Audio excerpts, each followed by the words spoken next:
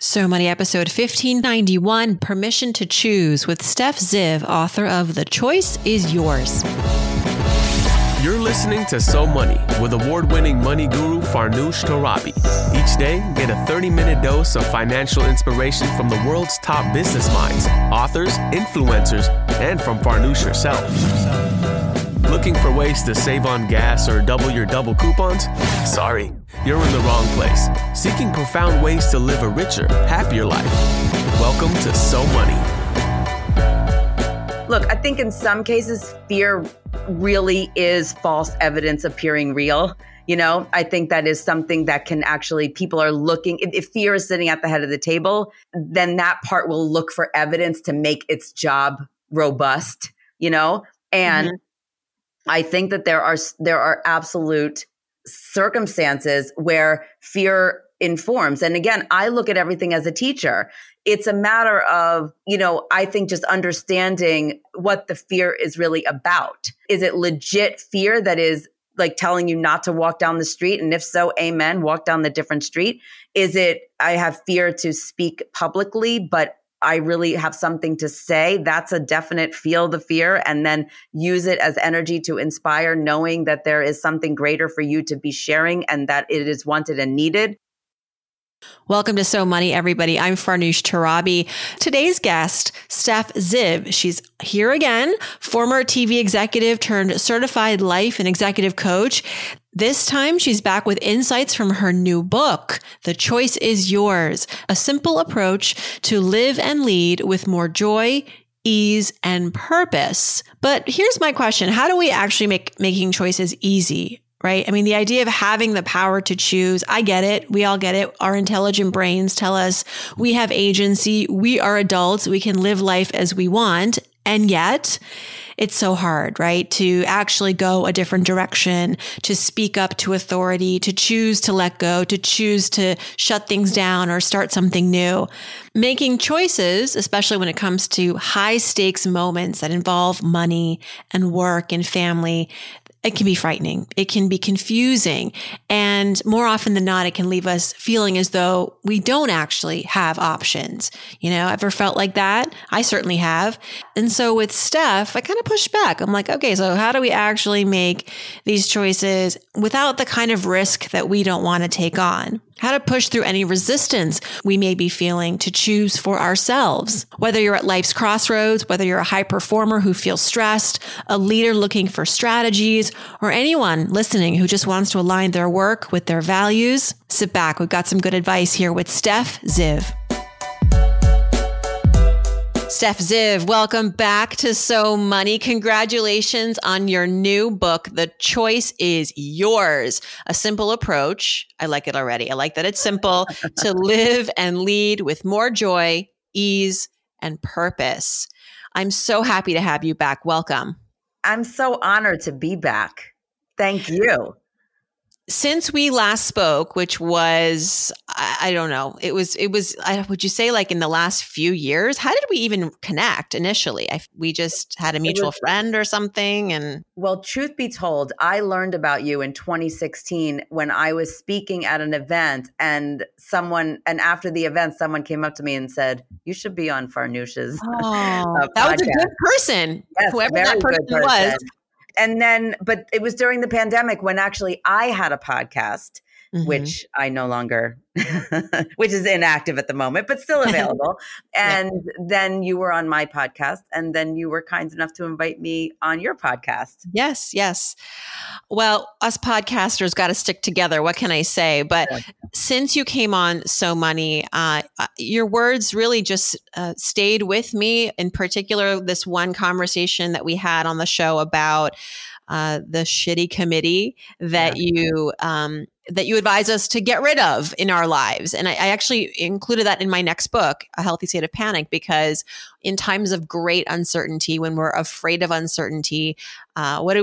We try to cast a wide net. We think more is better in terms of considering all of the options, considering all of the opinions so that we can get to the right choice. But you disagree. And I took that really to heart and to practice, and that when we are in moments of uncertainty, and for example, I had a point in my life where I was deciding whether to breastfeed or bottle formula feed my son. And I was leaning more towards the formula, but I felt so scared about making a mistake. It was such an uncertain thing. I was consulting all of the things like the internet, other moms. And I thought, I can't make, this is even worse. Now I'm like, I'm just overwhelmed with overwhelm. And so I narrowed it down to 3 people. My committee consisted of our doctor, my husband, and my baby, and me, let's be honest, 4 people. And, my doctor said to us, well, my son's doctor, I said, what do I do? And if I am going to go the formula, he's like, do whatever you want. I have 4 kids. Some were formula fed, some were breastfed. They're all healthy and fine. I said, well, which formula do I get? He said, get the one that's on sale. And this is an incredible Brooklyn Heights pediatrician, hard to get into his practice. And I said, okay, good. And my baby was happy and being fed. And it worked for our marriage. It worked for us. Like, you need sometimes formula or bottle because like, what else? Am I going to just be breastfeeding like all day, all night? That works for some people. It didn't work for me. So I own that decision now. It was really hard to own it back then. All this to say, you have been helping me out, and now you have a book so you can help out even more people. But you've been helping lots of people. Like the person who wrote the foreword to your book, Kari Skoglund, has been on this show, an incredible female director. Tell us a little bit about your approach to coaching everybody, especially women, and when we feel like we're at these points of uncertainty. And with Kari's case, when she came to you, she felt as though she was sort of being led down a scary path. There were the misogyny in her industry as a female director was tantamount. So tell us how you see things. So this is a very, very special lens. Yeah. First of all, I love that story about the doctor. Just get what's on sale.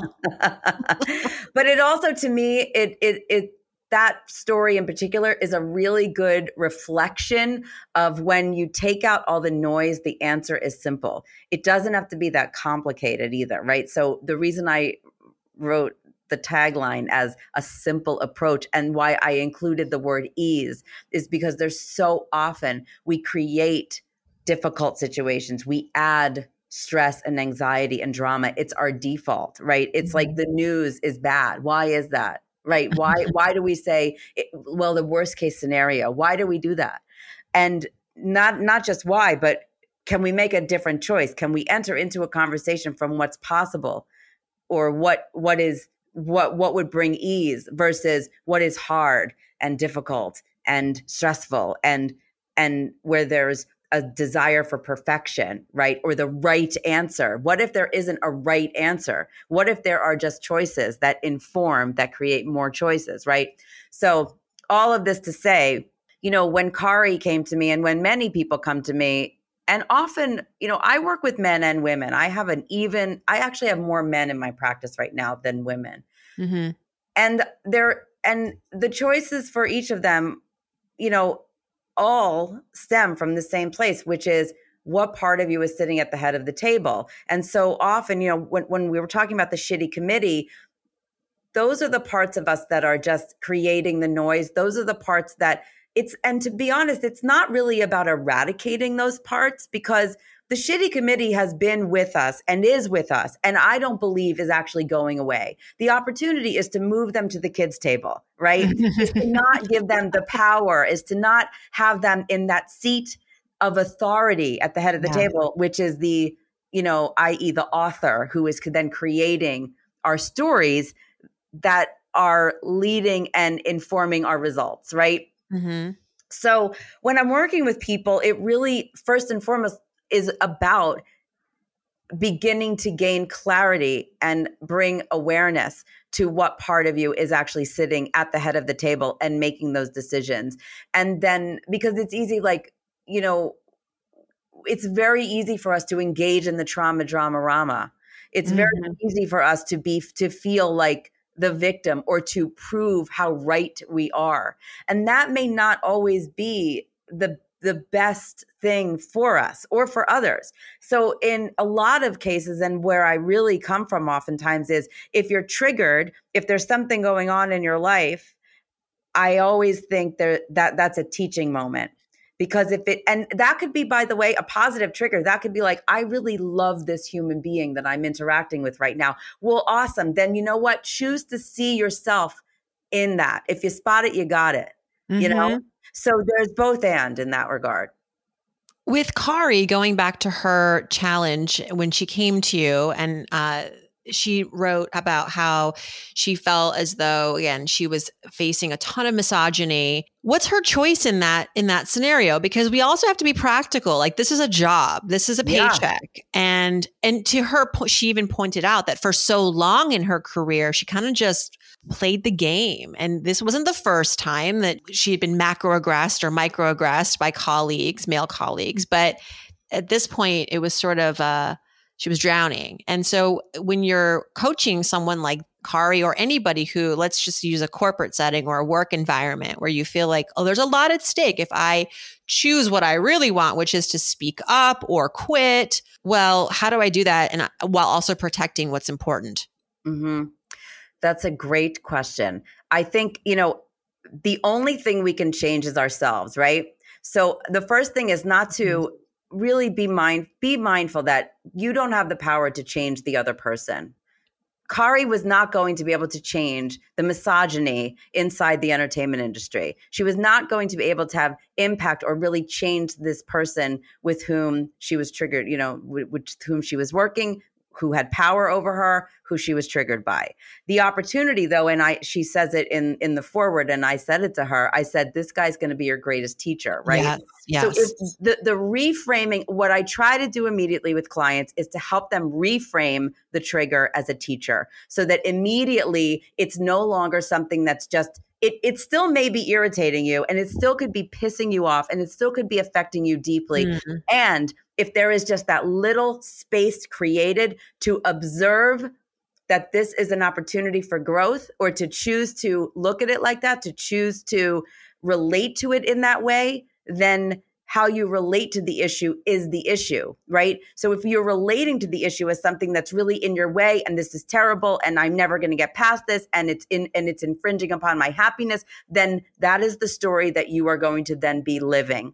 Right. If you're able to say, you know what, this situation is pissing me off. I really don't like this person. I don't like that I'm working with this person. If there is not an opportunity for you to leave that job in that moment, then I always say there's more to learn. Mm-hmm. And so if there's an immediate reframing of, okay, this person is my teacher, then the next question is, where are my fingerprints on this? Where have I contributed or am I unconsciously contributing to this dynamic?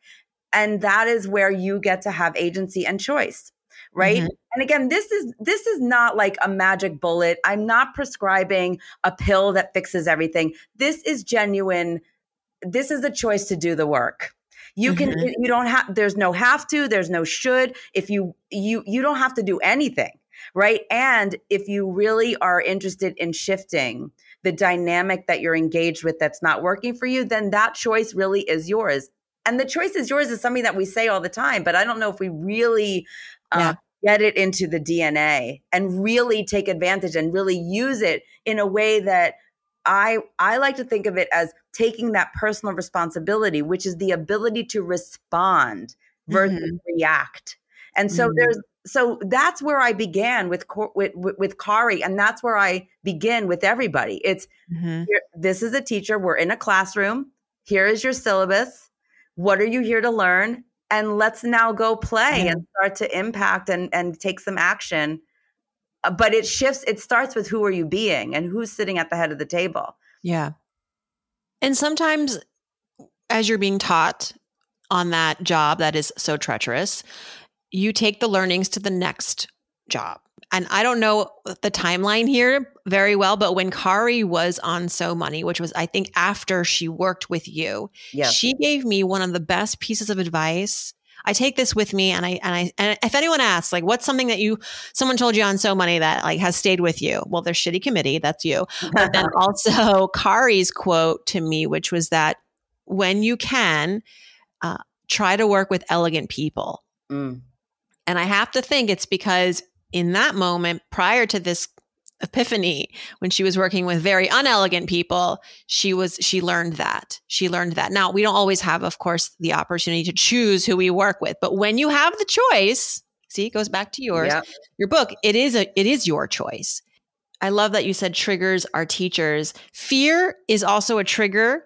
And I would love to learn about how you think of fear as maybe a helper instead of a hindrance in our lives. I mean, you do quote, I believe it is Nelson Mandela. I mean, everyone loves Nelson Mandela, but he said, "May your choices reflect your hopes, not your fears." I think that your choices can reflect both your hopes and your fears. I'm trying to rebrand fear in my next chapter in life, and to say that you can be hopeful and fearful, that fear, it should not be, banished to some category called bad feelings and rubbish, right? That like fear has validity. And while I'd like to be hopeful all the time, that's just not, it's not just not who I am. I just don't think that's real. And so when you think about fear and how it can be an instrument in our ability to choose, and to choose with confidence, what is that relationship? What is that interaction? I mean, look, I am a big proponent of feel your feelings. Like none of my book is about what I am not someone who's about toxic positivity. I am a big therapy fan. I am in therapy. I love therapy. Like I am someone who deals with my shit, and I encourage, and all my clients deal with their shit, to be perfectly frank. That is kind of the type of person I attract.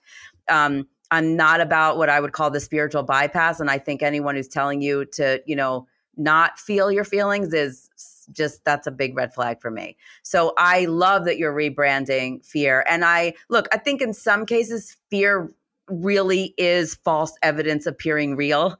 I think that is something that can actually, people are looking, if fear is sitting at the head of the table, then that part will look for evidence to make its job robust, and I think that there are absolute circumstances where fear informs. And again, I look at everything as a teacher. So, and I don't think anything gets eradicated, right? So I think it's all the parts of us who are sitting around the table in any given moment are doing musical chairs in any given moment. So fear is inevitably going to be sitting at the head of the table. It's a matter of, I think just understanding what the fear is really about, right? Is it legit fear that is like telling you not to walk down the street? And if so, amen, walk down the different street. Is it I have fear to speak publicly, but I really have something to say? That's a definite feel the fear, and then use it as energy to inspire, knowing that there is something greater for you to be sharing and that it is wanted and needed. And that, instead of looking for the evidence to make the fear win, is there a way to bring in another loving part of yourself to kind of look at the fear?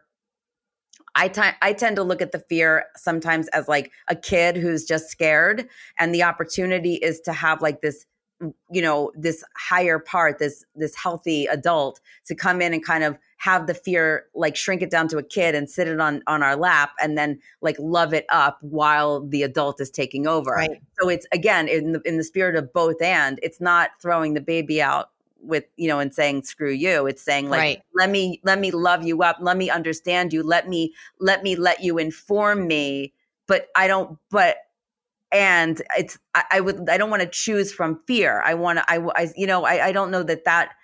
Do you find that there is a way that choosing from fear is beneficial? Yeah, I think what really helps, I agree with everything you're saying. I think for me, at least, and what I how I've organized even my book is just to say, like, when we talk about fear as just this monolith, that's problematic. I think we need to identify what fear we have. Is it the fear so your public speaking example, maybe it's the fear of failure. Maybe it's the fear of rejection because you're going to say something that not everyone's going to agree with. Is it the fear of being exposed or exposure, which is a chapter in the book? And so when we can identify the specific fear, then we can also figure out, well, what is it that this fear wants me to protect? If it's rejection, maybe it wants me to protect this feeling of acceptance. If it's loneliness, maybe it's a feeling of belonging and connection that I want to cultivate and then I want to protect. And so in the process of doing the thing, which I love that like fear, yes, it's an adrenaline and it's an energy and sometimes it is a catalyst. But if you're still afraid and you want to do the thing, then the harmonious thing is to say, okay, well, how can I do the thing and still feel safe and still feel like I'm building a bridge to connection and feel as though I'm being inclusive in my conversation. So I'm not alienating people and risking rejection. And then sometimes you will say things that not everyone will like, and that's okay too. So even just sitting with the fear for a little bit to say, how did you get here? What do you want me to protect? Are you just trying to mess me up here? Are you legit? Because that's also true. Like sometimes your fears are rooted in things that we've inherited, ideals, philosophies, mindsets that we've inherited from the world around us that we don't actually believe, but here we are carrying it with us because the world is powerful. And so sometimes it's just about looking at it and going, who brought you here? What are you all about? This is not a step we are groomed to do. Like to your point, we're often just like, I'm going to be completely fearless and I'm going to pretend like I have no fears. And it's just, but it's like hanging out like right behind you, just staring at you. It doesn't go away. That's how I would do it. I think it's just that adding that layer of like, what kind of fear is this? Because then you can get a little bit more specific about, well, what is it that it's trying to help me protect? I love it. And I totally agree. I have an exercise, if I may share, that please. I support people to do, especially when, look, at the beginning of my work with people, we certainly uncover the limiting beliefs and the fear and all the stuff that's keeping them from getting the results that they are now coming to me to support them to receive, right? And this is both in the corporate space and also in, people who are transitioning careers and all the things. So one of the things that I have people do, if let's say fear is sitting at the head of the table, again, with the intent to not eradicate, but to, lovingly master or listen to, is I have them write, I have them get out a notebook and I have them do this for like a few days or a week or however long they want to. And there's two different versions of this. One is I have them write a letter to and from, like to fear, from whatever part of them they want to write from. So maybe it's their healthy adult, maybe it's their higher self, maybe it's the universe, whatever part is kind of the healthy part. So it's like, dear fear, tell me what is going on with you. Love, love healthy adult Stef, or love, the universe, or love your future self, or whatever. Then you turn the page and you write, and it writes back, dear Stef. And, it might be like, you don't ever listen to me. And, like you just let that part have an experience. I am scared of you, all the points you're making, failing. I'm scared of you succeeding. I want to protect you at all costs. This is a scary world, blah, blah, blah. And then it's just about giving that part voice. And then it's like, screw you, fear, turn the page. Dear fear, I hear you. It's like almost being in a conversation or a Q&A with this part, to give it voice and to listen to it. Because again, if we go back to the image of it being a kid who really is having an experience, but often, and I'm not a parent, so you can speak to this, not me, but I've been a camp counselor. If you squash the voice of a child, it's going to come up somewhere else, and probably not in a pretty way.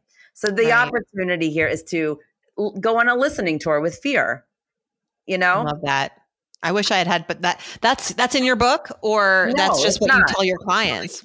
I think that should be a nice little workbook you should put out there, and I would help you promote that too. Well, I do. There's another part that came up for me when you were talking, and in my chapter 2 is called "Your Story Sucks, Change It." And that is, again, not to diminish the real experience or feelings that you're having about something, but it is to acknowledge the narrative that we have running unconsciously or unconsciously, or consciously, that just gets to also have a voice. So I like to provide space for all parts to have,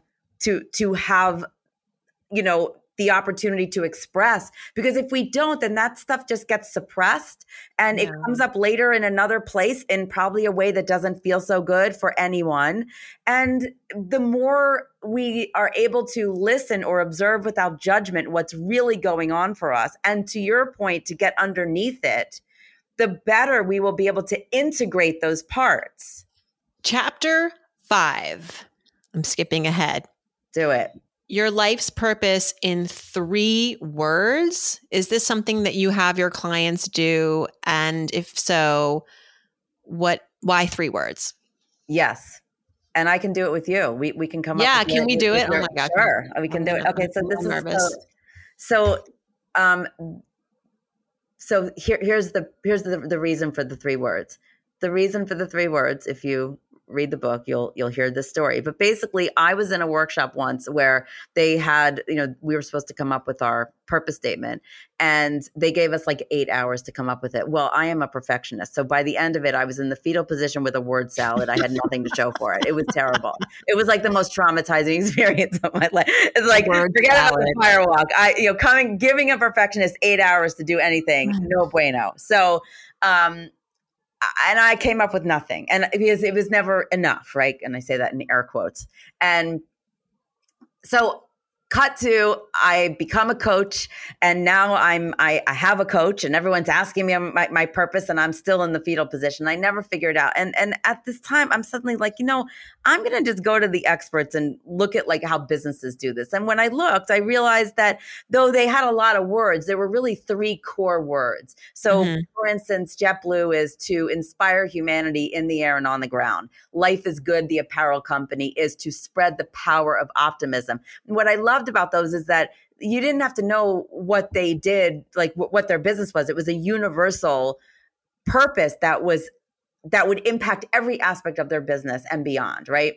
So I took out of those formulas the 2 verb noun, and those were the 3 words that I was like, I'm just going to nail this down to 3 words. So I started working with clients, and I had a client who was an attorney, wanted to be, he was working to be a partner in a firm. He was also on a board. He also had 4 children, one of whom had special needs. He was married.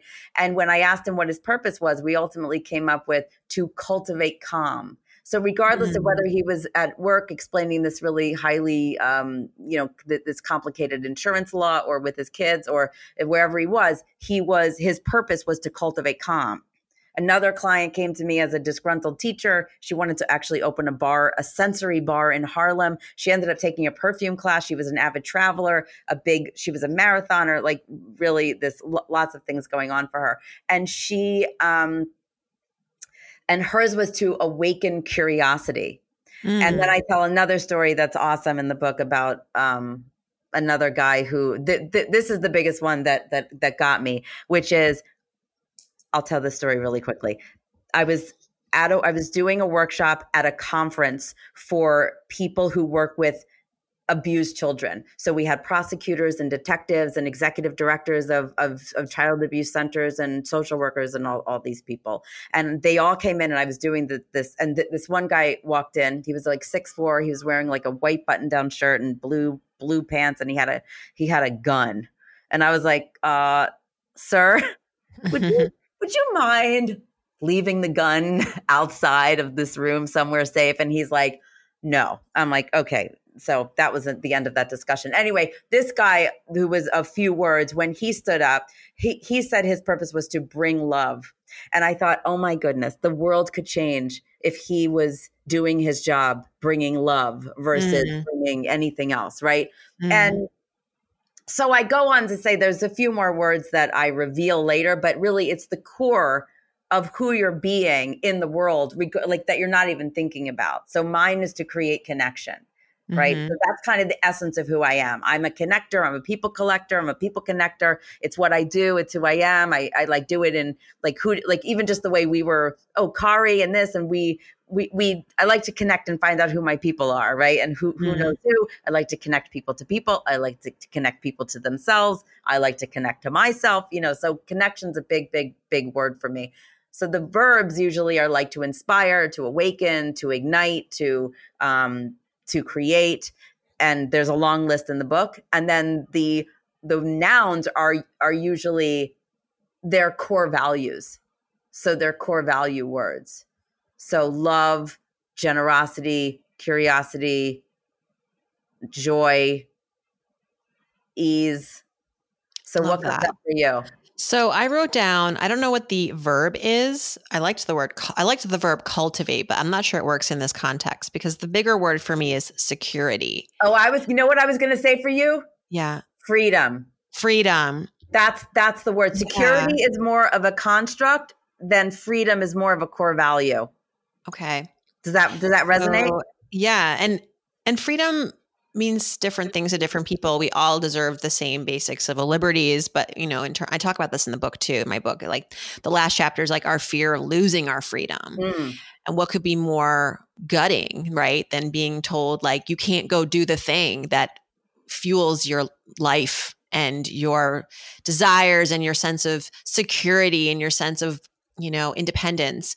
So I like that. So maybe it's to encourage freedom or to not encourage, but it's like to help. I'm helping people to establish their own sense of freedom. You are. So what is that in 3 words? I think what came up for me is to inspire freedom. To inspire freedom. And the reason that I think that is because inspire is it's an inside out job, right? So my experience of you is that you are, through your own sharing, through your own storytelling about your own life, through your vulnerability, you are inspiring people, and you're also then providing tools that inspire. But I lied. It's not just 3 words. So let me tell you what the other words are. I get bonus words. Okay. You get bonus words. So the other words are, it would be to inspire freedom.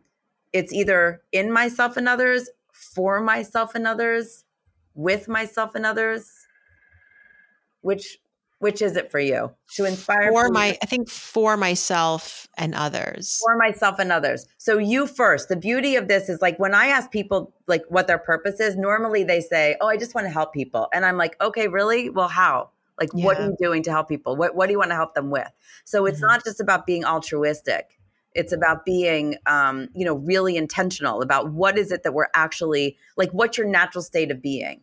This should not feel like a should.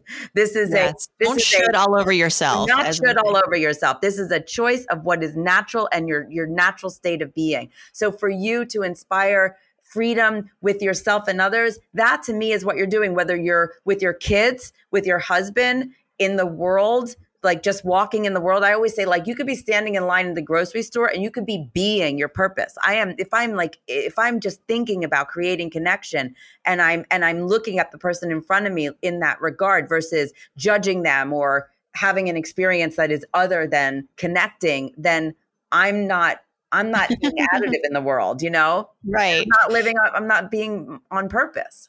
Right. Like if I'm in that grocery line and I'm taking a really long time to check out and the person behind me is not happy, then I would turn to this person and say, "You have the choice. Sorry. Exactly. There are 6 other open registers. I want to inspire freedom." That's right. You are free to choose for myself. That's and right. for you, so that we can go our separate ways and not, those people are just hovering over you until, because also at the grocery, like I am doing 8 jobs. Right. I am getting everything on the speed belt. I am like bagging. I got 2 kids asking me, "Can we get this? Can we get that?" No. And then the person who's checking me out, she's asking me for my phone number. She's asking me for my scan card. She's asking me obviously to pay. And I'm like, there are 8 things I'm doing right now. And then not to mention Bob right behind me, who's upset because I'm going a little too long here.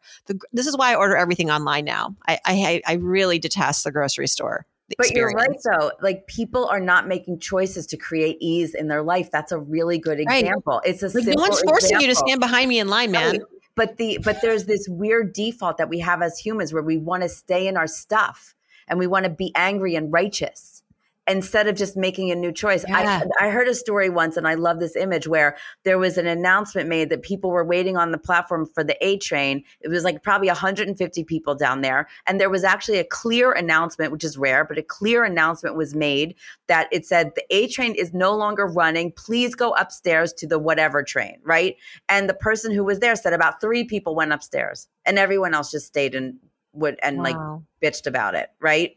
And that is really something that we all get to look at. Where am I staying in the door that is closed, and not turning around and choosing that there's actually no door or wall behind me? Oh my gosh. Stef Zief, thank you so much. And Thank this, by the way, reminds me of, speaking of just not choosing the obvious other open door.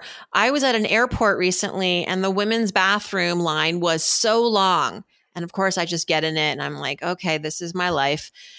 And then I look over and I see that there's another entryway into the women's bathroom. I think everyone thought it was an exit, but I stepped a little bit outside of the line to check it out. I'm like, no. There are like 12 empty stalls over here, ladies. And I just went, and it's herd mentality. I mean, this is like classic behavioral science. As humans, we just go with the pack because that's what we think is security sometimes. And maybe in the beginning it is, but after a while it can get stale. It can not be. And this shows up in our financial lives when we just go with the current, or we go with the herd because, well, everyone's buying a home, or everyone's taking out student loans, or everybody's staying in the crappy job because they're getting, health benefits. And I get sometimes why we do that, because it's feeding a necessity sometimes. But other times, if you're questioning why you're doing something, maybe you should listen to that insecurity in yourself, that fear in yourself, because maybe it's telling you to get out. But it really does come back to the choice. It really, we just have constant choices. And if we just live in the choice, then there's more freedom, quite frankly. Yeah. Right. Yeah. So amen to your purpose statement. And what I love about it also is that I know that whether you were conscious of it or not, that's the place from which you are. I think you are conscious of it. That's the place from which you write. That's the place from which you are doing your podcast. That's the place from which you're sharing your knowledge. It is with the intent to inspire freedom for yourself and others. And that is received as someone who knows and loves and listens to you. I know I can feel that that's your purpose, whether you had stated it or acknowledged it or not. And that's what I think your audience can do as well, is to really just name what it is that you naturally do, or who you are naturally being in the world. And that is what is wanted and needed as well. Oh my gosh. Thank you for once again an incredible conversation, Stef Zief. Your book is called The Choice Is Yours. We'll have the link in our show notes for all of our friends. And friends, leave a review on your Apple device for this show. I know I'm excluding some Android lovers here, but that's where most people listen to the show. All this to say, leave a review. At the end of next week, I will select a reviewer to get a free copy of The Choice Is Yours. Love it. Stef Zief, thank you. Thank you, my friend. Thanks so much to Stef Zief for joining us. Her book again is called The Choice Is Yours. I will see you back here on Wednesday. And in the meantime, I hope your day is so money.